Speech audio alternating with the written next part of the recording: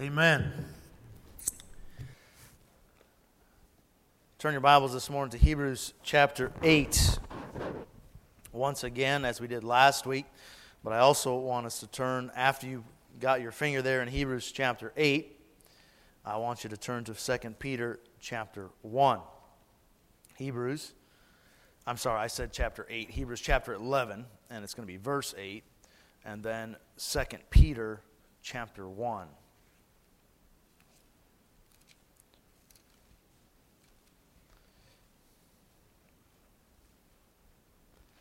Let's stand, please, for the reading of the Word of God. Hebrews chapter 11, and we're going to read verse 8 through 10. By faith, Abraham, when he was called to go out into a place which he should after receive for an inheritance, obeyed. And he went out, not knowing whither he went. By faith he sojourned in the land of promise, as in a strange country, dwelling in tabernacles with Isaac and Jacob, the heirs with him of the same promise. For he looked for a city which hath foundations, whose builder and maker is God. Turn to 2 Peter chapter 1, just a few pages further in the New Testament. 2 Peter chapter 1 and verse 1, and we'll read to verse 4. Simon Peter, a servant and an apostle of Jesus Christ, to them that have obtained like precious faith with us through the righteousness of God and our Savior Jesus Christ, grace and peace be multiplied unto you through the knowledge of God and of Jesus our Lord, according as his divine power hath given unto us all things that pertain unto life and godliness, through the knowledge of him that hath called us to glory and virtue, whereby are given unto us exceeding great and precious promises, that by these, that is, by these promises, that by these ye might be partakers of the divine nature, having escaped the corruption that is in the world through lust. I want to preach you this morning the third part of our mini-series, Looking for a City. Today we're going to talk about looking for a city, partakers of the divine nature through the eyes of faith. Partakers of the divine nature through the eyes of faith. Let's pray. Father in heaven, your name is holy. You are high and lifted up. We as natural men, Father, speak of the things of this world. Father, I pray this morning that you'd help me to speak of something beyond this world through your eyes, through your words. Father, I'm not an adequate person to portray this truth this morning, but I pray that your word would be quick, powerful, sharper than a two-edged sword. God, I pray that you'd change our minds, that you'd renew our minds this morning afresh to understand that we don't have to wait for eternity to be a partaker of your divine nature. And I pray that as we assimilate your divine nature in our lives, that you would be lifted up and men would be drawn unto you. In the name of Jesus, I bind Satan and his forces, the spirit of pride, spirit of fear, spirit of sensuality, any spirit that would distract us. Father, I bind in your name. I pray that your spirit now would speak, and all those who have ears to hear, Father, let them hear. In Jesus' name, amen. You may be seated. I don't know exactly when it came about. I do believe it's in the 70s or so that it became a prominent theme of what we call a superhero. It became, the Marvel comics began to make it a very popular thing through the comics, through the cartoons, and now today they've once again reintroduced it to society through movies of the superheroes. Different ones, and some of you would know them, some of you would not, but Captain America and Superman and Spider-Man and these superheroes. I've often marveled that the theme behind these superheroes is a concept that was given to us in Scripture, but that's been twisted by the minds of this world. Usually the plot behind the story goes something like this. There's a God in another world. And that God from another world sends His Son to the earth. Because there are forces of evil that are trying to destroy the earth. And He sends His Son to help protect the earth from the forces of evil. I propose to you today that you and I are from another world. Our Father has sent us here to fight for His kingdom, against the forces of evil, to convince those of this world that God is good and righteous, and that Satan is the evil one of whom they should be afraid. And that if they will turn to the one who is now their enemy, He will have mercy and pardon them and translate them into the kingdom of His dear Son. Today I want to talk to you about who you are, where you are from, and who your Father is, if you're a believer in Jesus Christ. And I also want to talk to you about, because of who we are, because of where we are from, because of who our Father is, how you and I, in this life, can be a partaker of the divine nature of our Father. Number one, I want to clarify to you and I this morning who we are. Turn to 1 Corinthians chapter 15 and verse 22. 1 Corinthians chapter 15 and verse 22.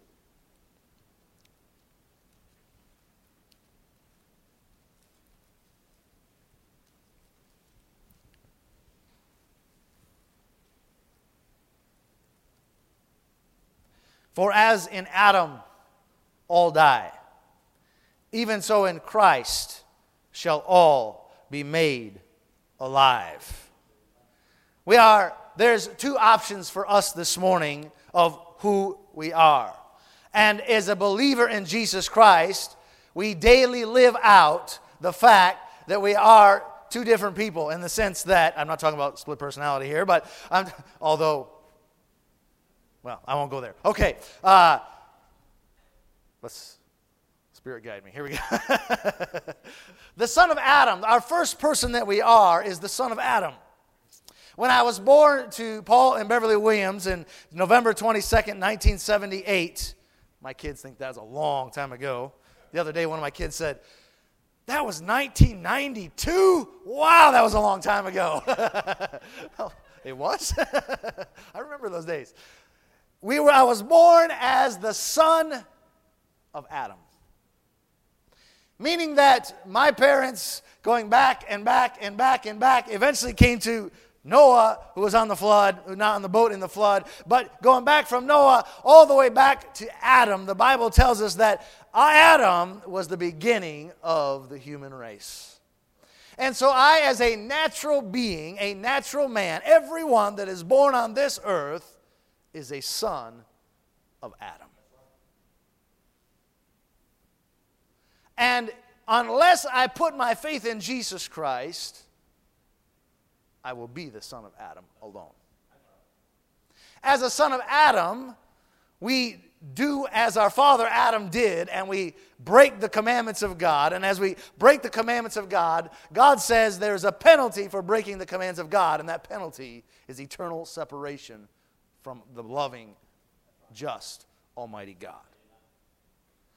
But as a son of Adam, I have something in me that desires to do as my father Adam did, and therefore I'm a sinner. And because I have defied God by disobeying His commands, I am naturally the enemy of God. The Bible says that he that hath not the Son hath not life, but the wrath of God abideth on him. Why? Because naturally, I'm not the friend of God. But the Bible says in John chapter 1 and verse 12, but as many as received him, Jesus Christ, to them gave he power to become the sons of God.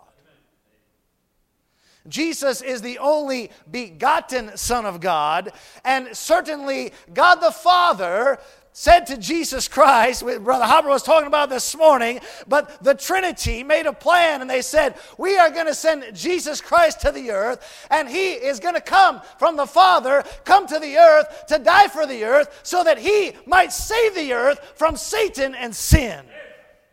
The Bible says creation itself groans, waiting for the adoption of the sons, because it is under the curse of sin of Adam. But the second man, Adam, was made a quickening spirit, and he, my friend, can make you alive in Jesus Christ. That which is born of the flesh is flesh, but that which is born of the Spirit is spirit. As a 5-year-old boy in September of 1982, I realized my need of the Savior. I walked down the aisle and I was literally weeping. And my mother came up and she said, "What's wrong?" And I said, I'm lost. I'm without Christ. I'm going to go to hell. I want Jesus. My mother took me to a room on the side of the platform and showed me the scriptures. Whosoever shall call upon the name of the Lord shall be saved. That day, I became the Son of God. I'm not the begotten Son of God. I have earthly parents, both, father and mother. But I'm a son of God. Number 2, so we are a son of God by faith in Jesus Christ. Naturally the son of Adam, but the son of God by faith. Number 2, we have to understand and continually tell ourselves as Christians, if I'm the Son of God, where am I from? I'm not trying to get sci-fi or weird, but I'm telling you, if I'm the son of Adam, that means I'm from this earth. Is that correct? That means if I'm the Son of God, where am I from? 1 Corinthians chapter 15, verse 44. It is sown a natural body. It is raised a spiritual body. There is a natural body and there is a spiritual body. And so it is written, the first man, Adam, was made a living soul. The last man, Adam, that is Jesus, was made a quickening spirit. Howbeit, that was not the first which is spiritual, but that which is natural. And afterward, that which is spiritual. The first man is of the earth. That's our natural man. We're of the earth. The second man is the Lord from heaven. That's Jesus Christ. As is the earthy, so are they also that are earthy. And as the heavenly, so are they also that are heavenly. And as we have borne the image of the earthy, that's our bodies, we shall also bear the image of the heavenly. Now this I say, brethren, that flesh and blood cannot inherit the kingdom of God, neither doth corruption inherit corruption. Behold, I show you a mystery. We shall not all sleep, but we shall all be changed. In the moment, in the twinkling of an eye, at the last trump, for the trumpet shall sound, and the dead shall be raised incorruptible, and we shall be changed. For this corruptible must put on incorruption, and this mortal shall put on immortality. So when this corruption shall have put on incorruption, and this mortal shall have put on immortality, then shall be brought to pass the saying that is written, death is swallowed up in victory. O death, where is thy sting? O grave, where is thy victory? The sting of death is sin, and the strength of sin is the law. But thanks be to God, which giveth us victory through our Lord Jesus Christ. Therefore, my beloved brethren, be steadfast, unmovable, always abounding in the work of the Lord, for as much as ye know that your labor is not in vain in the Lord. So we understand that someday, this earthly body, this tabernacle that I dwell in right now, the son of Adam, is either I'm going to die before Jesus Christ come back, and it's going to go to the grave, and when Jesus calls, it's going to be resurrected, no longer a mortal body, but an immortal body. It's not going to be resurrected a corruptible body, but it's going to be an incorruptible body. But I want to go a step further. This passage here is talking about the future. And I hope we can grasp this morning, but God doesn't know time. The time was created when He created the world. You and I are trapped in a time. With God, the works were finished before the foundation of the world. I want you to see how God sees you and I as sons of God. Ephesians chapter 2. Ephesians chapter 2, and we won't read all verses for time's sake. And you, chapter 2, verse 1, and you hath He quickened. That means made alive. He's already made you alive. You're already the Son of God, who were dead in trespasses and sins, where in time past ye walked according to the course of this world, according to the prince and the power of the air. In other words, you were walking as the son of the devil, but now the spirit that now worketh in the children of disobedience, among whom also we all had our conversation in times past in the lust of the flesh, fulfilling the desires of the flesh and of the mind, and were by nature the children of wrath, even as others. But God, who is rich in mercy, for His great love wherewith He loved us, even when we were dead in sins, hath quickened us together with Christ. By grace are ye saved. I want you to notice that word, hath quickened us. That word means it has already been done. And hath raised us up together and made us sit together in heavenly places in Christ Jesus. In Christ, I'm already seated in heavenly places.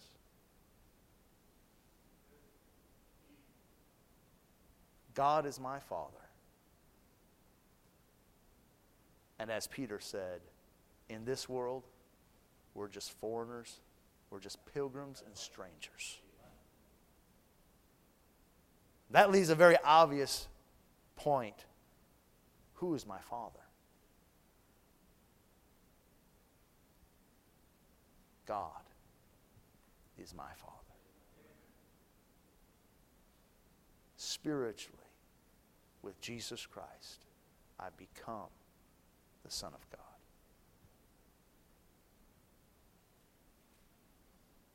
I believe our purpose now on this earth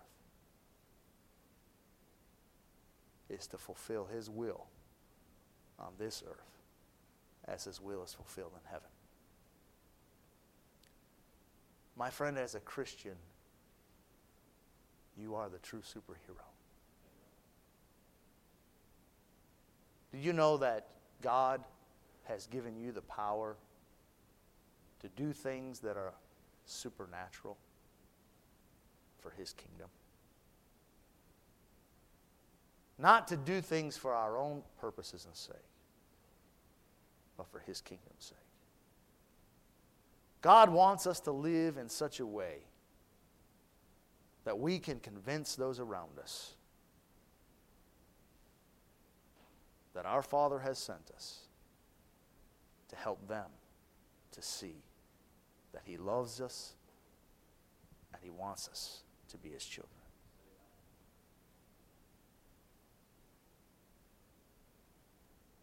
And the only way that they will see it is if we can keep in our mind consistently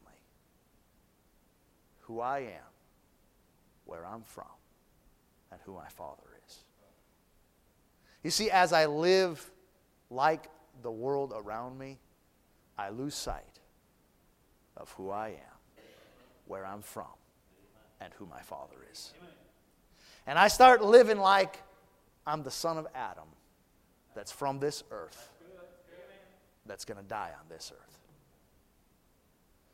But as I keep in mind and keep in focus that I'm the Son of God and I'm from heaven and I'm here to fulfill the purposes of my Father, I will live a different life, a life that others can see God through me and Jesus Christ through me. I can let my light shine that others may see my good works and glorify my Father which is in heaven. And they will say, there's nothing natural or normal about the life that you live. I don't understand it. I don't even say that I like it, but I want what you have because I want to be a part of the kingdom of Jesus Christ. We read this morning, and we'll make this last point quickly, I hope thoroughly. We read this morning in 1 Peter chapter 1 and verse 4 that through the precious promises, we are made partakers of the divine nature. That tells me that if I want others to see God in me, it's only going to be through the precious promises of God. In other words, if I get focused on this world, I'm not partaking of God's divine nature. But the more I understand who I am, where I'm from, and who my Father is, the more I partake in His divine nature through His promises. There are lots of promises. I challenge you to go home and look up and study the promises of God. You will find out that many times, often, if not always, the promises have a condition. And it is in meeting those conditions that those promises make us partakers of the divine nature. We could go through many. I think of this morning as we saw Brother Josh Smith there, and he's already sent me back many photos and many things I won't repeat because he's got family here, although he probably showed them also. Snakes and scorpions and such. But what's the promise? Lo, I am with you always, even unto the end of the earth. So Brother Josh and his family this morning, they're superheroes. They're doing something that is beyond human nature and self. Because they're partakers through the precious promises. And you and I, where we are, can do the same thing. I want to give you one promise today and the condition of the promise. And I don't think I will elaborate on it. I just want you to think about it, what it means for you and I. Turn to, I'm looking, 2 Corinthians chapter 6. 2 Corinthians chapter 6. And verse 11. O ye Corinthians, your mouth is open unto our mouth is open unto you, our heart is enlarged. Ye are not straitened at us, we are straitened in your own bowels. Ye are straitened in your own bowels. Not for a recompense in the same, I speak as unto my children, be ye also enlarged. It means grow. Be ye not unequally yoked together with unbelievers. For what fellowship hath righteousness with unrighteousness? And what communion hath light with darkness? And what concord hath Christ with Belial? Or what part hath he that believeth with an infidel? And what agreement hath the temple of God, that's you and I, with idols? For ye are the temple of the living God. As God has said, I will dwell in them and walk in them, and I will be their God, and they shall be my people. Wherefore, come out from among them, and be ye separate, saith the Lord. And touch not the unclean thing. And here's the promise. The condition is, come out from among them and be separate, saith the Lord, and touch not the unclean. Here's the promise. And I will receive you, and I will be a father unto you. And ye shall be my sons and daughters, saith the Lord Almighty. This is talking to Christians. He's not saying if you live right, you're going to be the child of God. We've already established that by faith we're the children of God. But God doesn't say, I will become your father if you do these things. He says, if you do these things, I will be a father unto you. In other words, you're going to live with the mind frame of who my Father is, and He's going to be watching over you, and He's going to partake. You're going to be a partaker of His divine nature. Look at chapter 7 and verse 1. Having therefore these promises. Dearly beloved, let us cleanse ourselves from all filthiness of the flesh and spirit, perfecting holiness in the fear of God. Having these promises. Peter said, through the precious promises, we are partakers of the divine nature. Can I testify this morning? The times where I failed to come out from the world and be separate, I lost focus of who I was, where I was from, and who my Father was. And I didn't fully help people to see that God desires to save them from the prince and the power of the air, Satan. But as I obey God and I come out, I'm in the world, Jesus said, but not of the world. And I be separate. I cleanse myself. I become a partaker of His divine nature. And I escape the lusts that are in this world. My question for us this morning is, are we partakers of the divine nature? Through faith, I believe that God's promises are true. I'm living not for this world, but for another world by faith. Are we partakers?